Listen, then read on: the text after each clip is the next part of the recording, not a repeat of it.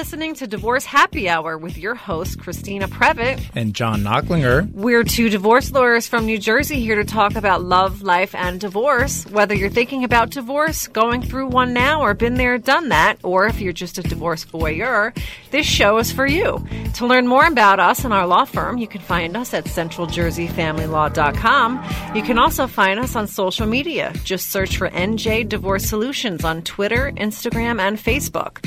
Let us know if you like the show or hate the show and what topics you'd like us to cover in the future. Please keep in mind that this show is for informational purposes only. It's not intended to take the place of legal advice. If you need legal advice, please call New Jersey Divorce Solutions at 732-384-1550 and mention this program for a free consultation. So today's topic is college contribution. And it's something that most people have gone through either as a parent or as a student themselves. So what kind of experience did you have when you went to college?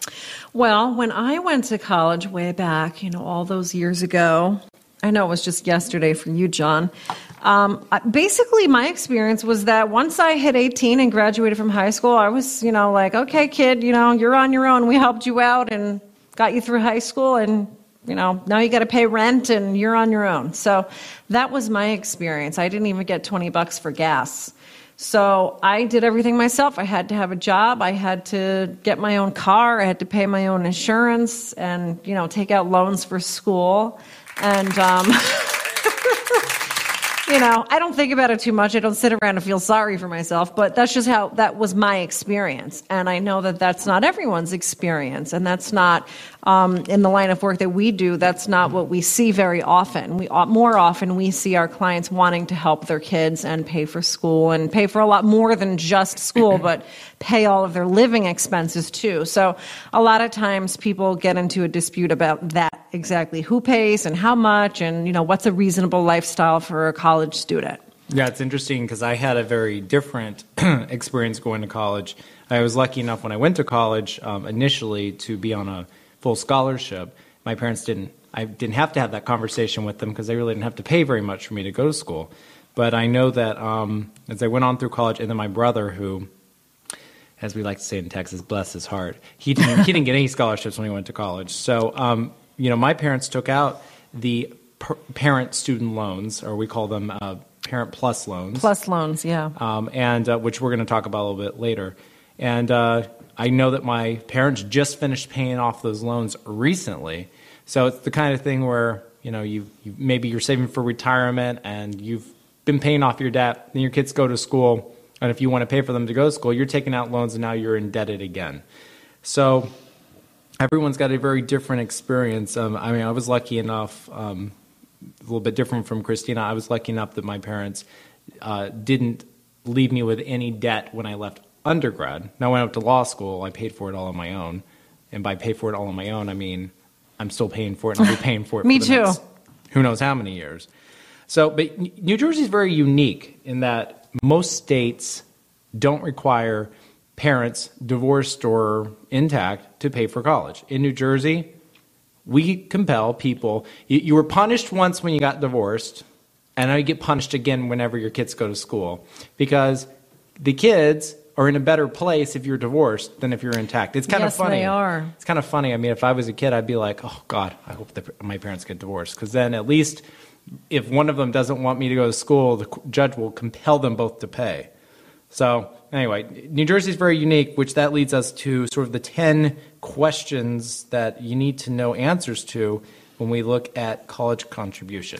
Yeah, and it's interesting. The reason we're bringing this up now, the reason this is a good topic now is because this is really the time that if you have a senior in high school, you should be thinking about this stuff and really doing the things on this checklist pretty soon if you haven't started it already, because before you know it, your child is going to be starting college and going through the whole, right now you're probably more focused on the application process and the admission process, but you really need to start the process talking about who's paying for what, because you can't wait till the day school starts or that day that you get a term bill in August to start worrying about how you're paying. Just because it's a lengthy process if you're not in agreement on who's paying what. Absolutely. Okay, so the first point on this topic is, when do you address college in a settlement agreement? So depending on how old your kids are at the time, it could be a very important issue. If, for instance, if your kids are already in high school by the time that you're negotiating your settlement, then it's probably something that's going to be more relevant to you at that point in time. And you might be in a position already to start talking about who's going to pay for what, because you already know in a couple of years your child is going to be in college, and maybe you don't expect your income to change very much over the next couple of years. So you probably are in a better situation where you can talk about those things. But if your kids are only 2 and 4, or even if they're just in grade school, it's really too soon to start talking about that. You have no idea where you're going to be in your life over the next 5 to 10 years. You don't know what your kid's going to want to do. You don't know if they're going to want to stay in state, or if they're even going to want to go to college at all. They might just decide they want to be an actress and run off to Hollywood. So you don't really know any of that. Whatever. That was good. I like that. What do you think, John? Oh, I agree. I mean, whether you're going to address it or not really depends on whether or not you want to have the same fights and the same battles and spend more money sometime later. But on the flip side, you don't want to address it when the kids are too young, because too many things might change either in the law or in your personal circumstances that you may not anticipate, and you might have an agreement that didn't fully address whatever the changes are, and you might be stuck with a bad situation. So, I mean, as far as I'm concerned, if the kids are in high school, you should address it in your agreement.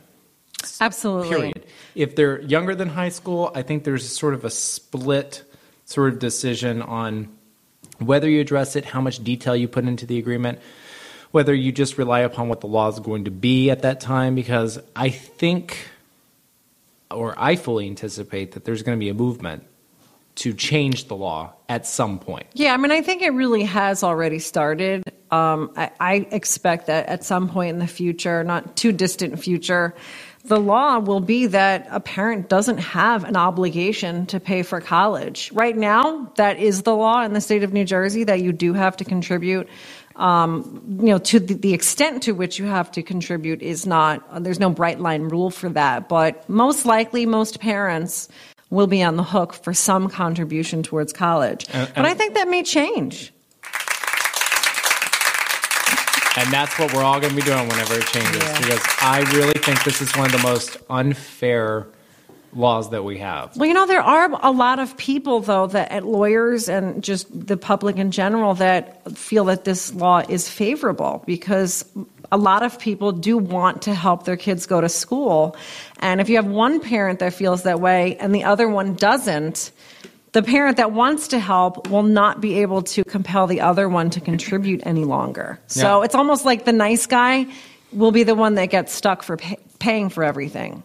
Yeah, it's what we always do, though. We try to make one size fits all for everybody, and it ends up being unfair to a lot of people. Yeah, I think what is unfair sometimes is when you have a situation where maybe you have someone like me who did put themselves through school. If I have a child, I may feel the same way, that I did it, and I feel like my child should have to do that too. You're not really allowed to have that opinion if your spouse doesn't agree. Oh, absolutely.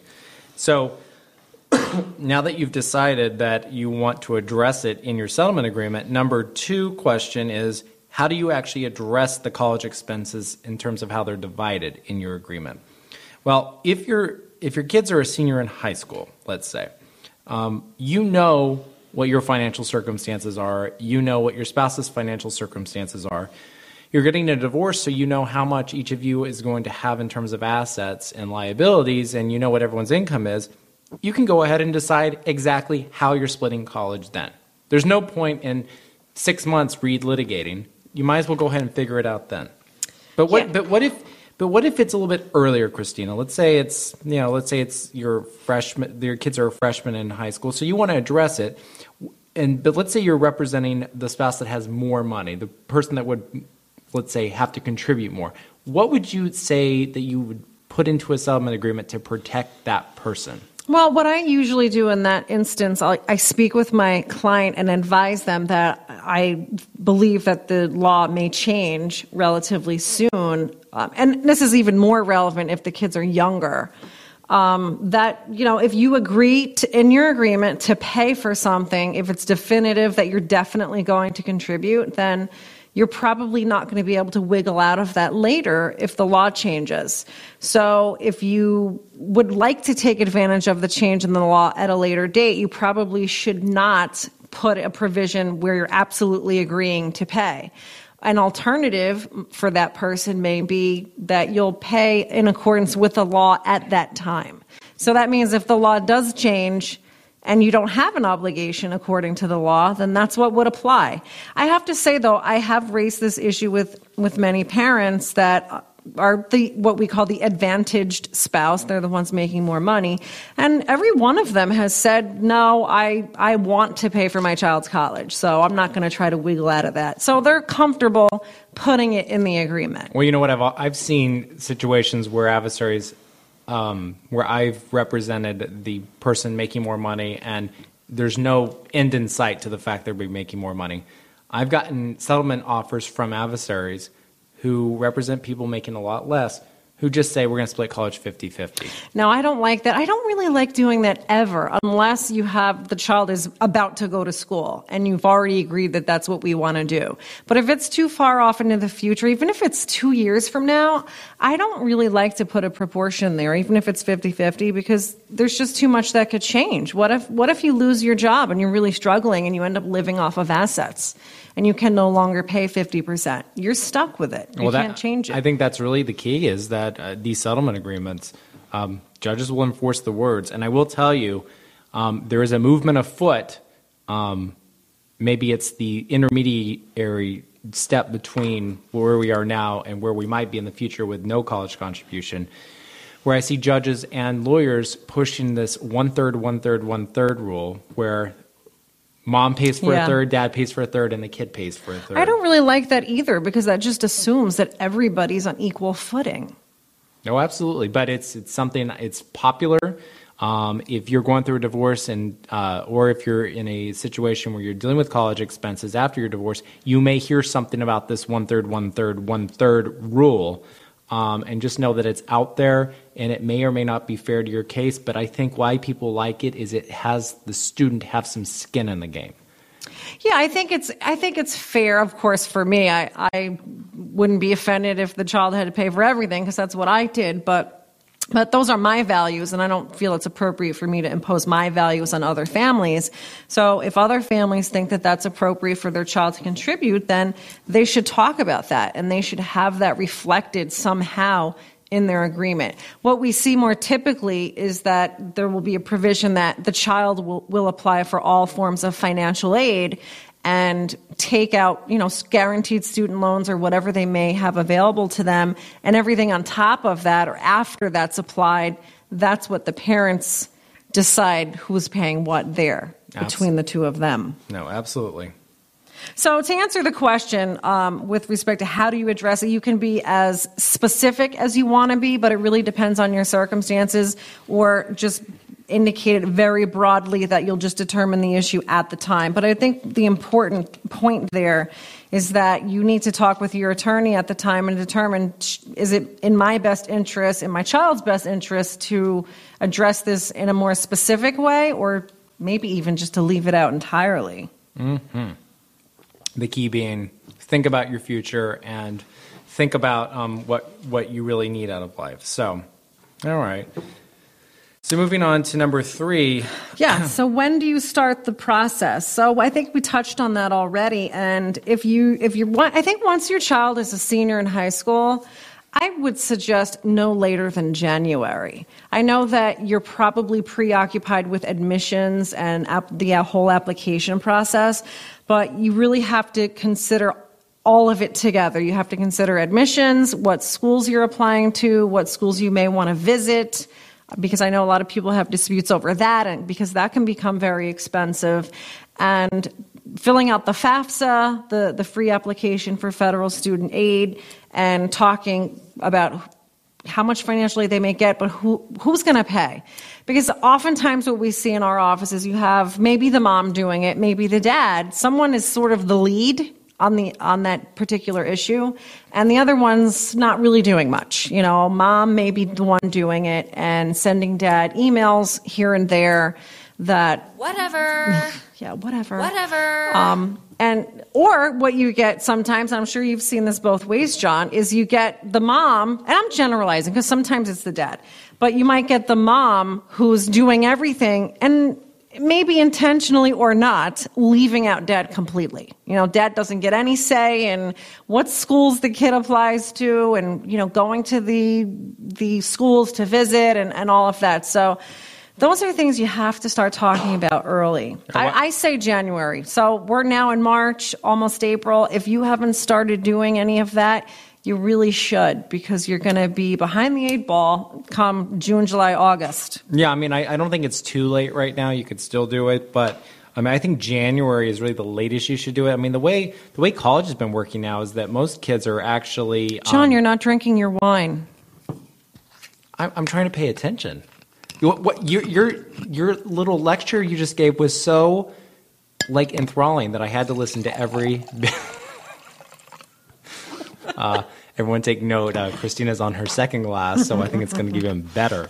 So, I don't think it's too early to start. In fact, I think the earlier you start, the better. So let's move on to number 4, which is what's included in college expenses. So we'll start this before the break. Some things are very easy. Tuition, fees, room and board. Mandatory fees, right? Registration fees and things like that. Yeah, mandatory fees. Textbook and course-related materials. So that includes, if you've got the science labs and stuff, and you have to go out and buy all those supplies that you have to bring with you. Books. Absolutely. And then there's a bunch of other things that people fight about. Those are the easy things that we just went through. Everything else people fight about. But the things that we think are included in college expenses are the gym and fitness center. If you go to a university where there's lots of sports going on, particularly Division I schools, you've got to pay for those sports tickets. I think that's included in college expenses. Health insurance. Christina was telling me earlier when we were preparing for the show that it's automatically put on your bill. But if you have health insurance, or I guess even if you don't, actually, under the new healthcare law, I think everyone has to have health insurance. Yeah, I've seen that, and that's the reason I noticed it, because it's become an issue in some of my cases where the father, let's say, was maintaining the child on his health insurance and paying for it, obviously, but then they were charging the child on their term bill every year. And you really have to read the fine print, I think, with the school and whatever their health policies are there. They might have to pay that fee just to have access to clinics and things like that. So if you think that's important, you should probably keep that. Well, but you should investigate, because you could be paying for health insurance twice. Well, that was a very important point. Yes. Not for just college. Read the fine print. I don't understand why people don't read everything when they're about to sign up for something. Read the fine print. You find so much information in the fine print. Yeah, it usually becomes more of an issue when you've got, let's say mom's the one who doesn't want to pay, and she starts scrutinizing the bill, and she sees, well, why is there a $500 health insurance charge on there? I don't know if I agree with you about the sports tickets, though, John. I don't agree that it's automatically included. Obviously, I think maybe we forgot to mention that you're guided by whatever is in your settlement agreement. So some of the settlement agreements will be very specific and say what's included. But generally, I see that more as recreation. I don't really see that as a necessary college expense. Well, let's go to something else that people might fight about. Greek expenses, fraternities and sororities. Is that included? Again, you're guided by your settlement agreement, but I think if push comes to shove and you're in court, probably an analysis would include some consideration of what the child's lifestyle is and maybe what the parties anticipated they would be paying for. But I don't think that that's automatically included. I don't think that that's just an automatic part of going to college. Oh, I could not agree with you more. But things that I do think are included, and I think we both agree, transportation to and from school. So depending on where the school is, that might mean airfare, or that might just mean supplying a car for the child to be able to drive back and forth to school. And then you have to take note of what the transportation system is like at the school. A lot of schools have bus systems, so maybe the child doesn't need a car while at school, or maybe the kid needs a car. But those are definitely expenses that are included, but it's a matter of degree and what kind of expenses are included. And I do think there's some overlap with child support, because college expenses I think is distinct from the child support payment that may be from one party to the other. So I certainly think the argument can be made that if, let's say, I'm going to generalize, mom is getting child support, that transportation might be included in some of that. So I don't think there's no bright line rule there. Yeah, so I mean, I think the bottom line is it's unclear what things beyond the mandatory things are included in college expenses, but that's certainly something you'll negotiate in your settlement agreement, or you'll argue to a judge.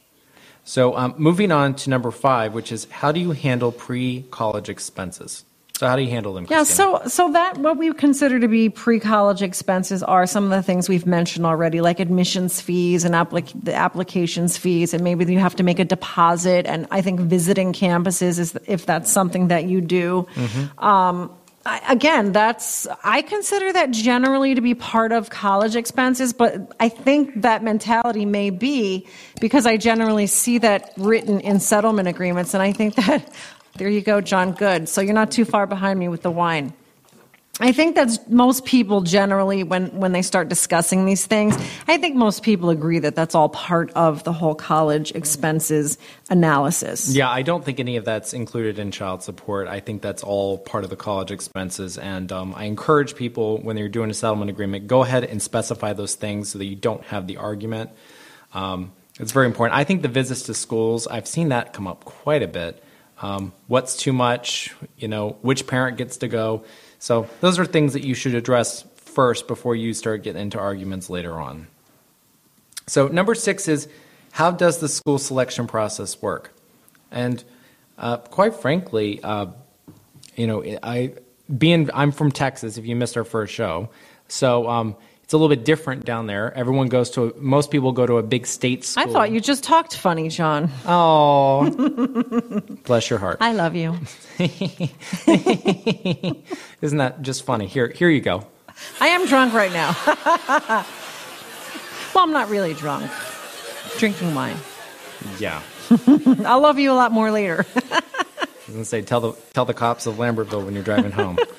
So, you're going to want to look and see what the aptitude is of the child. I mean, if you've got a kid that in high school was making B's, C's, and D's, should you be going on 3 or 4 trips out to schools that they have no chance of getting into?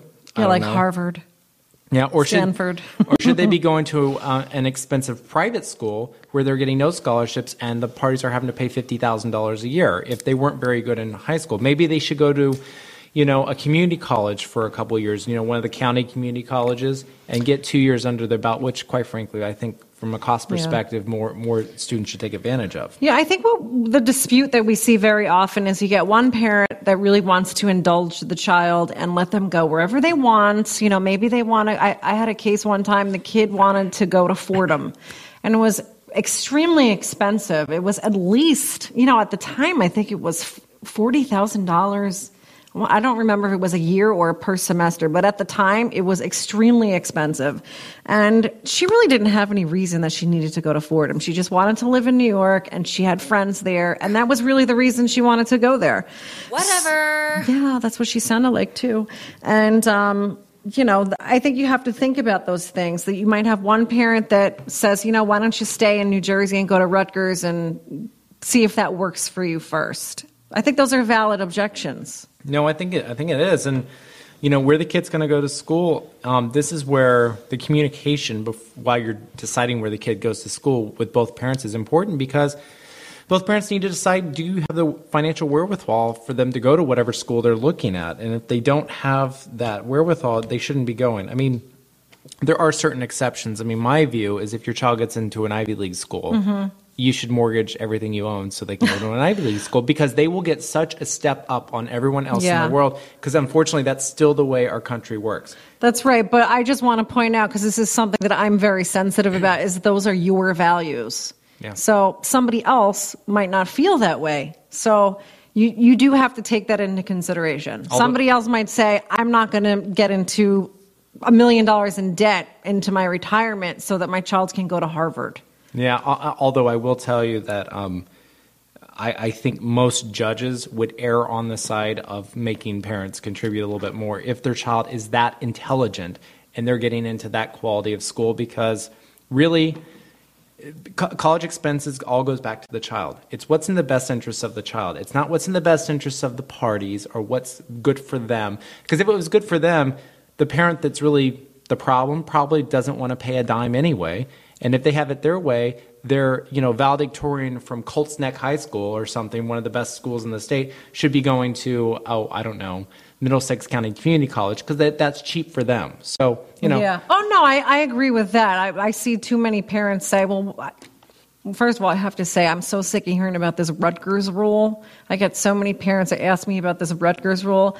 There is no such thing. Have you ever heard? I mean, we've heard clients say it, but it doesn't exist in law. People seem to think there's this rule that you can limit tuition to the cost of an in-state college. This is me every time I'm asked that question. I mean, we ask for it, but there's no law that says you have to do that. So keep that in mind as well.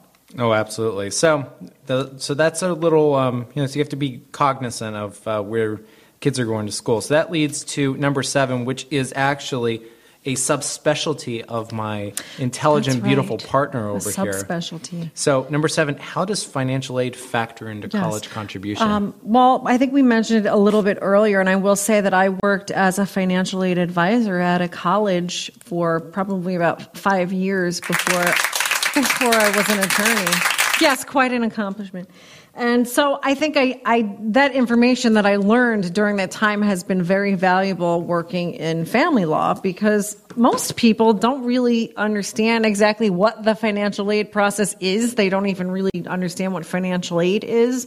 And it's different types of aid, such as grants or student loans, that a child can take out just by virtue of filling out a FAFSA form. So if you have a child going to college, you probably already know what a FAFSA form is. You've probably heard it a million times.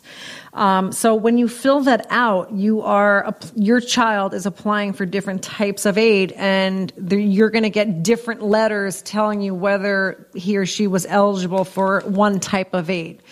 TAG is one. It's a student grant in the state of New Jersey. Was that English? Shampoo. Pell is a federal grant. And then there's also student loans. And I will tell you that every student qualifies for a student loan, a Stafford student loan, as long as they are meeting certain requirements in school. I think you have to be registered for at least 6 credits. And everybody gets this. The only people that don't are ones that have defaulted on a previous student loan. And I think also if you've committed certain drug offenses, you're not eligible for a period of time. But, most people aren't going to fall into that category. So really look into that. You have to analyze what your financial aid documents you're getting from school and ask questions. Go to your financial aid office and ask questions. But be very mindful of that. And the dads should be getting that information. The moms should be getting that information to make sure that they're not paying for something that is the child's already getting from the school.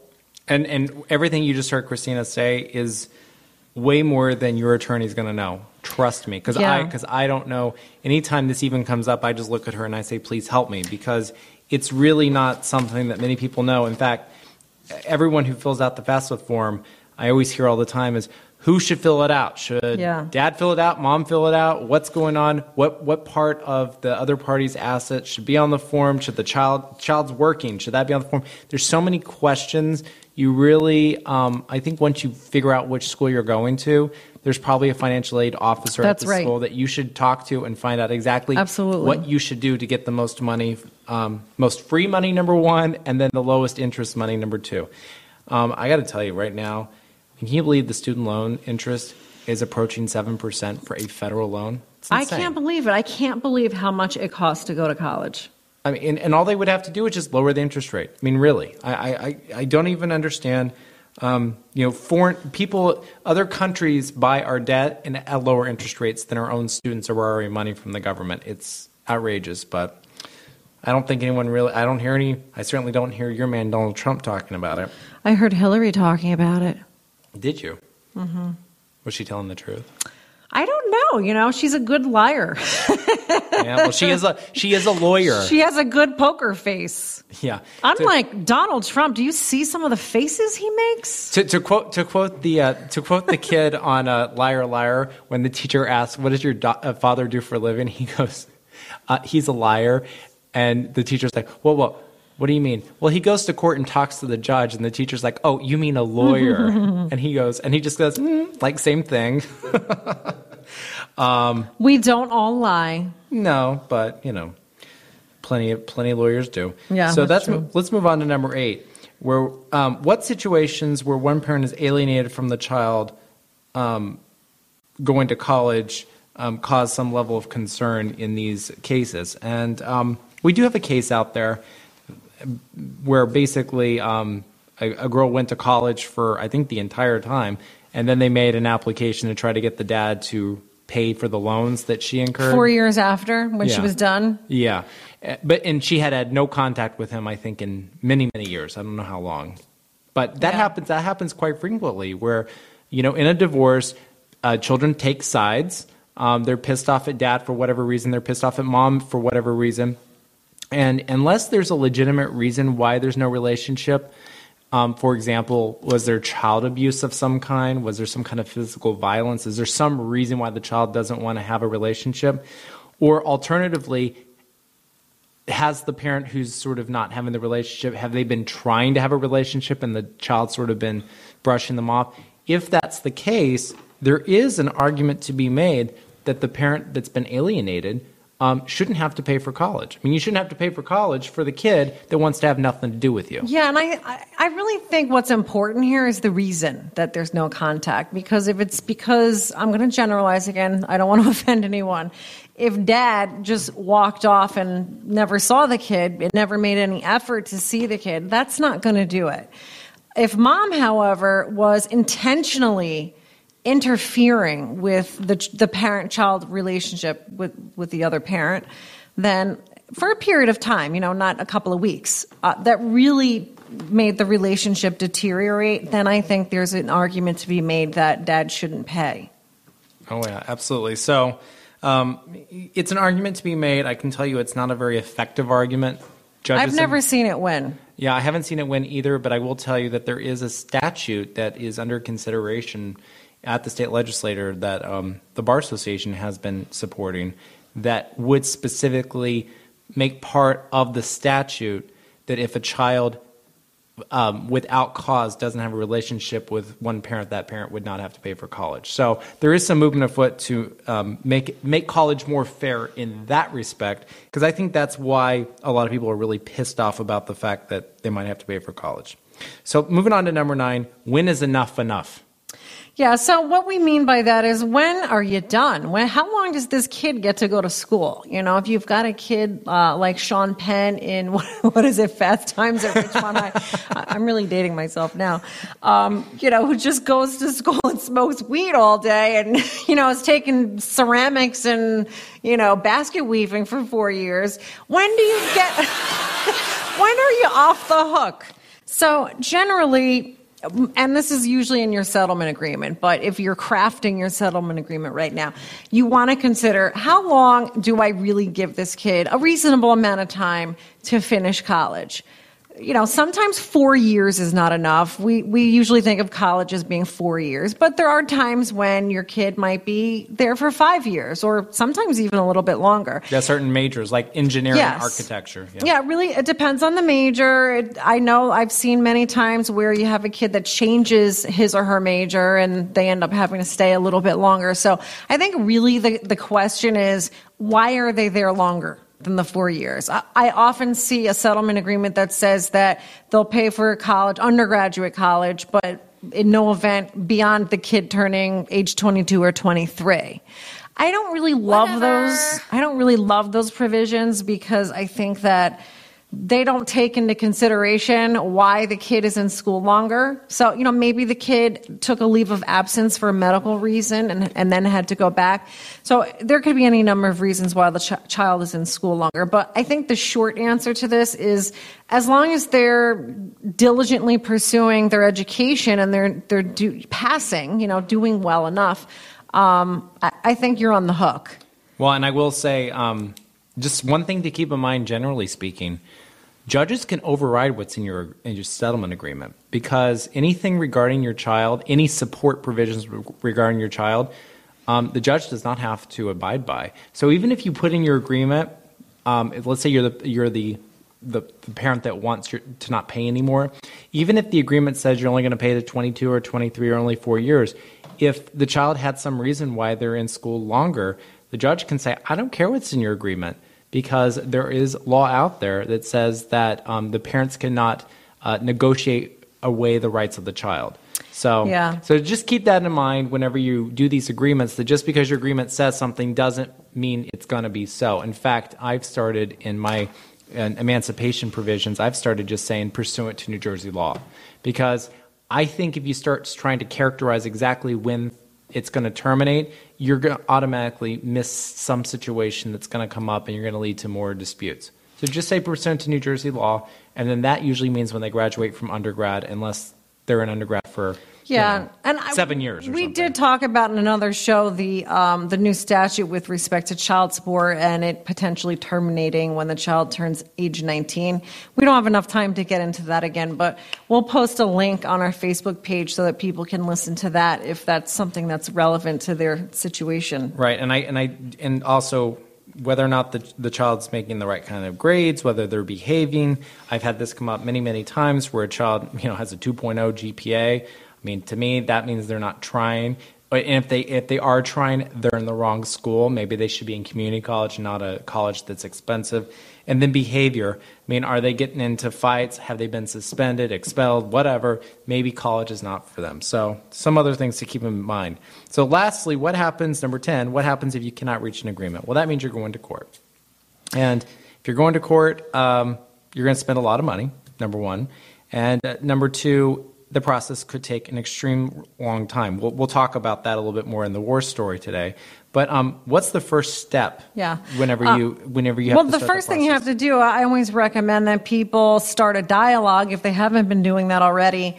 But generally, you can either start by trying to send a letter from an attorney to the other side and make the suggestion that we exchange documents if necessary, and that we really start talking about who's paying for what. If that doesn't work, and I usually don't give a whole lot of time for the other side to reach out to me, you have to file a motion. That's really the only way to do it. You have to initiate a court proceeding. And then usually this is the kind of motion that will lead to a hearing, which is why we're telling you need to get started no later than January, so that if you file a motion and you go all the way through a hearing, might get done before September, but I will tell you that's even very unlikely for all the reasons we've told you in past shows about there not being enough judges. Yeah, that's really the reason that we emphasize starting early, because if you can't agree and you have to involve the court, that's really what's going to take all the time. You have to get that ball rolling very early. You can't just file a motion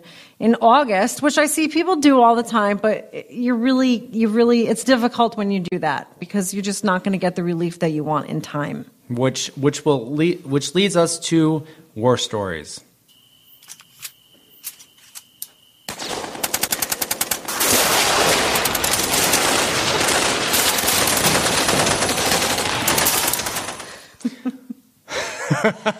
I don't know if that's really funny or just really sad. That's what it sounds like in our office every day. It does. So, or the whatever. Yeah, the whatever. So the war story has to do with this, with college contribution. So I have a case that the motion to compel the father to contribute to college was filed, I believe, in June of 2014. It is now March of 2016, and the case is not resolved. The child started school in September 2014. So now this child is almost done with the second full year of college. And again, we have no resolution to the case. How, John? How is that possible? That is the court system that we're all working in. And I will tell you that at the end of the day, you don't know if the judge is going to move quickly, move slowly. You don't know what kind of cooperation you're going to have. So you have to assume it's going to take a very long time and it's not going to resolve very quickly. But in these cases, people are entitled to discovery. They're entitled to exchange information. And so a lot of those kinds of disputes can come up. And in this particular case, the father didn't cooperate with anything. We had to be in front of the judge multiple times to compel him to cooperate. And he was given multiple opportunities because judges, I will say, err on the side of caution, I would say for the most part. They want to give everyone as many opportunities as possible. And this guy didn't cooperate at all. And since he didn't cooperate at all, things moved on and on and on. And now here we are, and what this judge did and what a lot of judges do is they just say, okay, you guys are just going to split things equally. You're going to split things a certain way until we have a hearing. Or they just send you to mediation. Yeah. So it's just one thing to keep in mind. You need to keep in mind, how long this process takes, and it always takes longer than you think it's going to take. It's going to take much longer than your attorney tells you. Trust me. I have gotten to the point now where I don't even give people estimates anymore. I just say it's going to take a long time. I can't tell you how long, but it's going to take a long time. So start as early as you can, and I implore everybody to use alternative forms of dispute resolution, mediation, arbitration, any way to make things move much quicker. So I hope this gave everyone a little idea of college contribution. There's much more than what we said today.